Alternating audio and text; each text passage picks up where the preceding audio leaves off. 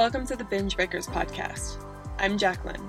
I am here to teach you how I overcame bulimia and my binge eating disorder, and how you can too. Through simple steps of mind management, repairing your relationship with yourself, understanding your habits, and intuitive eating. Disclaimer. This recording is not intended to be utilized as medical advice or a medical diagnosis. If you think you're in need of medical attention or treatment, please seek it immediately. This recording will also contain sensitive subjects such as binging and purging, weight, and depression. Please listen at your own discretion and do what you think is best for you. Hello, podcast listeners. I've said this intro, I don't know how many times now, and it just doesn't feel right. But hello out there, you listening now, whatever you're doing during your day, whether you're walking or doing the dishes or cleaning or driving, I appreciate you taking the time to listen to this. Today, I'm going to be talking about how what you do in the beginning of recovery isn't necessarily what you're going to do outside of recovery. And I think it's an important topic to address because a lot of people have to do certain things in recovery and they feel really difficult, or they feel impossible, or they feel like if we do this forever, like eating certain foods in the quantity that they're eating, if we do this forever, it will just continue and I'll never, ever be able to live the life I want to live. This keeps on going. How can I do this forever? And so because of that, they start to panic, and then they backtrack and they go back to what their eating disorder was telling them to do, or the behaviors they did in their eating disorder. And it's actually not realistic. And what you have to do in recovery sometimes is completely different to how you live your life now. Like how I ate in recovery when I first started to stop binging, when I'm purging, I ate completely differently and my habits were completely different. I was a different person. And now my lifestyle is something that I really love, that I've built up over time. So this podcast, the reason I'm doing it is because I want them to have hope, and I want them to stop trying to think of how can I do this in a way that is forever, because that's not realistic. What you have to do then, it will not be the same in multiple facets. So if you are panicking about all that you have to do in recovery and how you feel like it's not sustainable and you're hyperventilating about that, then go ahead and keep on listening. And if you are a regular listener of this podcast, if you find it valuable, this episode and all the other episodes before, please go ahead and give this podcast a review and rating. It really helps the podcast out, helps it get seen more, helps me out. And also other people that are listening or looking for podcasts like these, they're trying to look for help for bulimia recovery and binge eating, then they're more likely to see this podcast. But for those of you guys that also just have been listening for a long time, I really appreciate it. Thank you. I couldn't be able to do what I do without you out there. So thank you so, so much. So what inspired this podcast was a post I made last week about how in the beginning of recovery, every single day, I had a Halo Top ice cream, like a pint of Halo Top ice cream, and smothered it in Hershey's Magic Shell topping. And I think I've said this on maybe the private podcast in my group coaching program, so hopefully I'm not repeating myself. But I was, no joke, going through bottles of that stuff per week, not like per month, per week. I was getting multiple bottles of the Hershey's Magic Shell per week. And then I also was going through daily, at least a pint of Halo Top, if not more. Sometimes if there was for some reason, a leftover pint, I would have probably the rest of that too. But daily I was having that. And the thing I talked about in the post was how, even though it wasn't the healthiest thing to be doing, it was not healthy for me to having that much chocolate syrup. And it probably was a little weird that I was going through a pint of Halo Top daily. I'm sure there were maybe some negative health consequences to that. And it was definitely like my emotional support ice cream at night. It was like a crutch. It wasn't binging, but it was for sure emotional eating. The thing about that is that it helped me get across to the other side, to the diet that I have now, which is much more sustainable. I don't have ice cream on the daily. It's not a big deal. And the reason that it helped me is, one, it was something that I felt safe around. I didn't feel the need to binge on it for some reason. I didn't keep foods like gallons of ice cream or bags of chips or peanut butter, any food that I felt like was a massive quantity of something I really loved that I would binge on. I didn't keep that in there, but the Halo Top and the Hershey's chocolate syrup, for whatever reason, was somehow justifiable in my brain. And I didn't feel the need to binge on it. And if I had it, I didn't feel like it was so bad that I had to purge or that I had to binge and purge. So it was right in that sweet spot. It was still a treat, but it was not. I justified that the Halo Top was low calorie and that I wasn't having that much sauce, even though I was buying multiple bottles per week. So let's be honest, I was having a lot. So that was one thing. It was the safe food that I could consistently eat without binging. And it helped me because then I was constantly seeing myself have this treat food and not binge. And so it was building my confidence that, hey, I can have something. There are some things I can eat that I don't binge, and not everything sweet that I eat, every treat that I eat ends up in a binge. It also built up trust with myself that I would allow myself to have treats as often as I wanted it to. And yeah, I didn't have other things, but at least I was allowing myself that. It allowed me to feel like this food was available, that I could have it as often as I wanted. And it allowed me to practice the intuitive eating principle of unconditional permission to eat, even though technically I was not giving myself unconditional permission to eat. For some reason, if I went above a pint, then that was a big deal for me, but I still wouldn't binge or purge from it. But I wasn't allowing other foods, but I was allowing that daily. And so it kind of built this trust with food. And it also lowered the scarcity of food for me. What it did was having that treat constantly, the chocolate constantly, something I really, really liked. It allowed me to be like, this food isn't so rare. This food where we can have it tonight and then we can have it again tomorrow. And it built this idea in my brain of, no matter how often you eat it, you're allowed to have more. You are actually allowed to have more. And in intuitive eating, a big thing that they always tell you is remind yourself that you can have more, but you never ever believe that. Like when you're wanting to binge on something, they say, remind yourself that you can have it tomorrow if you want. But if you're used to restricting, and if you're used to constantly telling yourself this is the last time, and you actually follow through with those rules, no matter if you just say it, you're not going to believe it. And so this exercise of me having that ice cream over and over again allowed me to trust that when I said, you can have it tomorrow, I promise, and then actually doing it, following through, built that trust within me of like, it is actually available. And it made the feverish scarcity and longing and wanting that I had for that food tone down over time. And I think I ate this way for at least a month. My boyfriend and I were laughing about it the other day because he was like, yeah, I remember you going through I remember we were buying multiple bottles, and I thought, is this okay? Is she all right? Do I need to talk to her or something like that? Not that he was trying to monitor my food, but he knew my history. So he was kind of like, should I be concerned? Is something more going on here? But he said he left me to it because I seemed so confident. I seemed happier, and I felt like I knew what I was doing and I didn't seem worried about it. So thank goodness he was so supportive. But the point about all this is that I didn't end up eating Hershey's Magic Shell and Halo Top ice cream daily for the rest of my life. Eventually what happened is that I got kind of sick of it. I was like, oh, this again. And then I kind of moved on to other foods. I was still ate, but whenever we had pizza, I allowed myself to have the pizza, even though I ate at least half the pizza, if not more than half the pizza. Sometimes I'd eat a full pizza, but I'd allow myself to eat it and not purge, even though sometimes I really wanted to. I was like, oh, fuck, this is too many calories. I'm going to gain weight. I definitely gained weight in that period. It was fluctuating quite a bit.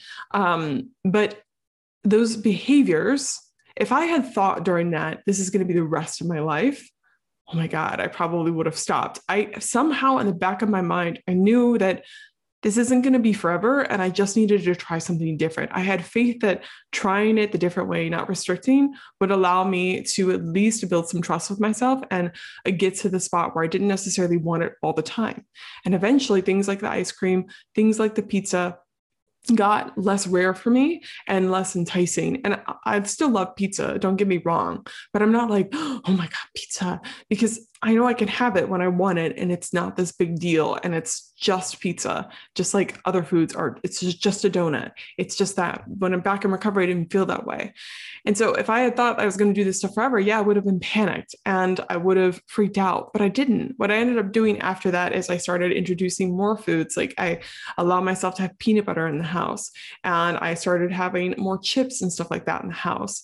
And over time, that evolved, and I started getting more sick of those foods. I will still grab chips from time to time. I'm on a tortilla chip kick right now, actually, that and salsa. I'm really liking those foods, but over time, even though that was not, I would define as like a healthy way of eating, it definitely didn't necessarily help my energy. I was like crashing a lot from all the sugar I was eating, that sort of stuff. It definitely helped me calm down around that food. And it also showed me what I didn't want. I didn't feel super great during that period health-wise, and eventually led me to wanting to make changes in my life in a sustainable way. The whole point being, what I did in recovery is not what I do now.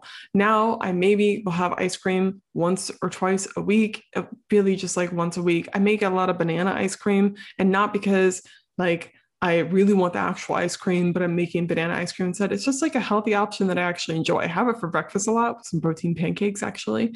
That's delicious. I really love it. I have a much more sustainable, healthy diet now than I ever did. And that's because I allowed myself that period to kind of go a little bit crazy with food and then slowly reel it back in. And from better intentions than I need to lose weight, I need to lose weight now. And I don't care what means I use in order to lose that weight. You won't continue eating forever. And also something interesting is that I had boundaries with food in the beginning, which I don't think a lot of people talk about. They don't talk about how they're like, just have all your binge foods in your house all at once, eat everything all at once. I didn't do that. There was this specific treat food I allowed myself to have, and that was it. And it wasn't until I went weeks and weeks without binging that I felt confident enough to introduce other foods into my life. So what you do in the beginning of recovery is not always what you're going to do later on. And it's certainly not what you're going to do post-recovery. Your taste might change. I tried Hershey's Magic Shell sauce about a year ago, and I didn't even like it that much. Like, it was just okay. I couldn't believe how often I ate that stuff, knowing like I was like always look forward to it, and how it wasn't really that exciting. And once I tried it again, your taste will change, your preferences will change, your mindset around food will change if you allow yourself certain things in recovery. And also moving away from food, managing urges, it gets different as you go on in recovery. A lot of people think when they first go through that hurdle of feeling their emotions, processing their emotions, it's incredibly tough and overwhelming. Sometimes it's easy for people. Depends on like, if they're really good at dismissing the thoughts of urges right away, it doesn't take that much emotional work and they're fine. But some people, they have a lot to process. Getting rid of their eating disorder, stopping binging and purging, their coping mechanism really brings up a lot of old traumas for them, a lot of emotions they haven't dealt with in a while, and a lot of their anxiety that they were channeling through bulimia, that sort of stuff. It's there. So they have to process a lot, and it feels incredibly difficult. Also, I've been learning a lot about dopamine deficiency, and that's for another podcast, but literally your baseline of how your reward system is functioning and your dopamine, usually among other neurochemicals, is not actually at the level it should be for what a normal, regular functioning human being should be. If you're constantly rewarding yourself things like binging, it's actually lower than what it would be, most likely. So when you stop the binging and purging, it's not like you just return to baseline. You should return lower to baseline, and you need that time away from the high potency reward things you're doing, like binging or alcohol or sugar, or whatever, to go back to baseline, to have your system start functioning regularly again. So sometimes in the beginning of recovery, you feel worse before you feel better. And you need that time to feel bad in order to actually feel a lot better. It seems so counterintuitive. But the problem with that is people in the beginning of their recovery process, they're like, I feel like shit, feel like absolute shit. This is not what I wanted. I finally stopped binging and purging, and I feel worse than I did before when I was binging and purging. And that's when they turn back. That's when they think, well, screw this. This isn't fun. This isn't helping me. What was the point? At least when I was binging and purging, I had something that felt good. And they don't realize they just need more time in that zone to actually get through it. But they think it's going to be forever. They think it's going to be like that for a long time. They think that managing that one urge was so incredibly difficult. You're telling me I have to do that for the rest of my life? No. Not telling you have to do that for the rest of your life. I'm telling you, you have to do that initially, and it gets easier and easier. It's like resistance training. I use those examples a lot because I love resistance training. But when you first move that weight, and you haven't worked out for a while, it's going to be super heavy. Your muscles are probably going to start twitching, shaking. They're going to be fatigued. They're not going to know how to do the movement very well. It's all around going to be not very fun. And you're going to be completely exhausted. And you're like, you're telling me I have to do 10 more reps of that, 5 more reps?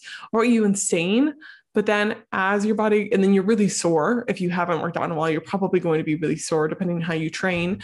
But over time, your body adapts and you actually get better at handling the load, the weight that you're putting on. And that weight that was so heavy before, you actually are able to lift quite well and you're able to move up in weight. And then even when you move up in weight, it's not as bad because you're used to the feeling, you've gotten adapted to the stimulus, you know how to move. Same thing with recovery. It's not that it is incredibly hard, but it's not like it's going to be that hard for the rest of your life. It's the initial phase that you have to go through that's difficult. And if you can have faith that it will get better, then it's going to be easier. And that's where a lot of people have trust issues with themselves. So like, it's never gotten better before. So why should I believe that it should be better now? Well, one thing I'd say is that maybe you haven't tried it for this long. You are trying something new, so give it a go. And also, if you're trying to do something you've never done before, you can't use past evidence for how it's not going to work, which is counterintuitive. We should always look into our past for how to perceive our future. But sometimes when you're trying to do something that you've never accomplished before, you have to go into the logic of the future. You have to think into the future and think, well, how could it be possible? And by asking yourself that question, it can kind of allow your brain to look for evidence as to why it's possible. But stop using evidence from the past to predict your future. It's not a fortune teller. It's just showing you what you've done in the past. And it can be good sometimes at predicting things, but it's not always accurate, especially if you're trying to do something that you've never, ever accomplished before. So hopefully this has all made sense. The whole point of this podcast is that, and I got so many likes on that post I made last week. So that's why I wanted to address it, because clearly a lot of people are struggling with that. What you do in recovery isn't always what you're going to do later on in your recovery. It won't always be as difficult as it is right now. What you eat in recovery will probably change and evolve. Our diets constantly evolve depending on what scenario you are in life. If you got pregnant, your diet's going to obviously change and vice versa. But there are a lot of things that change. Don't expect what you do now to be what you do for the rest of your life. You would never say that to anyone. And I think whenever you ask someone like a question like that of like, well, is this forever? It's like, how do you know what's forever? You're going to be a different person in 2 years, 5 years, 10 years. The life I live now and the way I am with nutrition, I am sure the old Jacqueline of recovery who's eating that ice cream and Hershey's Magic Shell every single night. And I would also do this weird thing. I would have Ritz crackers for some reason. I felt safe with those too. And I'd like put the Hershey's Magic Shell over the Ritz crackers, the salty sweet chocolate. I'd eat it with that. So I'm sure the Jacqueline that was constantly eating those things in this delusional world that, oh, this isn't binge eating, even though it was like very, very much so emotional eating and eating more. It was definitely overeating. It wasn't binge eating. I'm sure that Jacqueline would stare at this Jacqueline now and be like, oh my God, how is that even fucking possible? You had a salad for lunch and like tofu and squash for dinner, and it wasn't a big fucking deal. And then you had pizza on the weekend, and then you didn't even let that turn into like a week-long binge. How did you do that? Time and effort and being willing to trust yourself to go through the process of change. Those nights, those months actually of like transitioning from one step, like introducing more fear foods and constantly allowing myself to have that food, even though it seemed indulgent and silly and unhealthy, it allowed me the time I needed to build trust with food again. Going through the pain and discomfort of feeling my emotions, even though a lot of times I had to just lie in bed and I didn't have enough energy, emotional capacity to do anything else other than feel urges and lie in bed for months at a time. That lasted longer than the food did, really. It got easier and it got better, and it allowed me what I needed to learn and grow from that experience. And now I'm a completely different person, and you will be too. Don't think that whatever you're doing right now to cope is going to be forever. Also, I said this in my post and I'll say it here. You're allowed to have boundaries with food, and you're allowed to change those rules over time. If you don't feel safe doing certain things, you don't have to do those things. Just do one thing that's a micro step in the right direction. For example, one person in my group, she finally committed to having regular meals. She's still binging and purging, but she's binging and purging less. And that was one step in the right direction for her. Even though she's not cut out the binging and purging completely, it's making it easier. So take one little tiny step in the right direction, in that direction that you fear so much. It doesn't have to be a full grand leap, just a teeny tiny baby step, and that will help you more than you know. Okay, I'm going to let you guys go. If you found this episode useful and helpful and you want more information, my Binge Breakers recovery course is an amazing place that covers tons of information on how you can manage and process urges and emotions, how you can intuitively eat without, falling face first into a cake. And there's a wonderful community there full of people that are very supportive and share their stories and talk with each other and just, share a bunch of wisdom. So if you want to be a part of that, if you need help with your recovery, this is the place to do it. It will help streamline your recovery process. And it's something that I wish I had when I was going through bulimia recovery, which is why I made it. And also I just enjoy being creative and helping people solve their solutions. And it's fun to have this as my job. So there you go. Those are all the reasons why you should join. You can always find that at just bingebreakers.com/recovery-course. Okay. I hope you guys have a wonderful weekend. I will actually be back home this weekend. My parents are having an anniversary party, which they don't usually do, but they were just thinking it's one of their big ones. They were thinking, let's make it fancy. So it'll be like outdoor little party. Should be a fun time. But I'm going home to help my mom out and actually be at the party. And it'll be beautiful that time of year. We're next to the orchard. So I don't think apples will be in full bloom, but it always smells nice there because the orchard trees.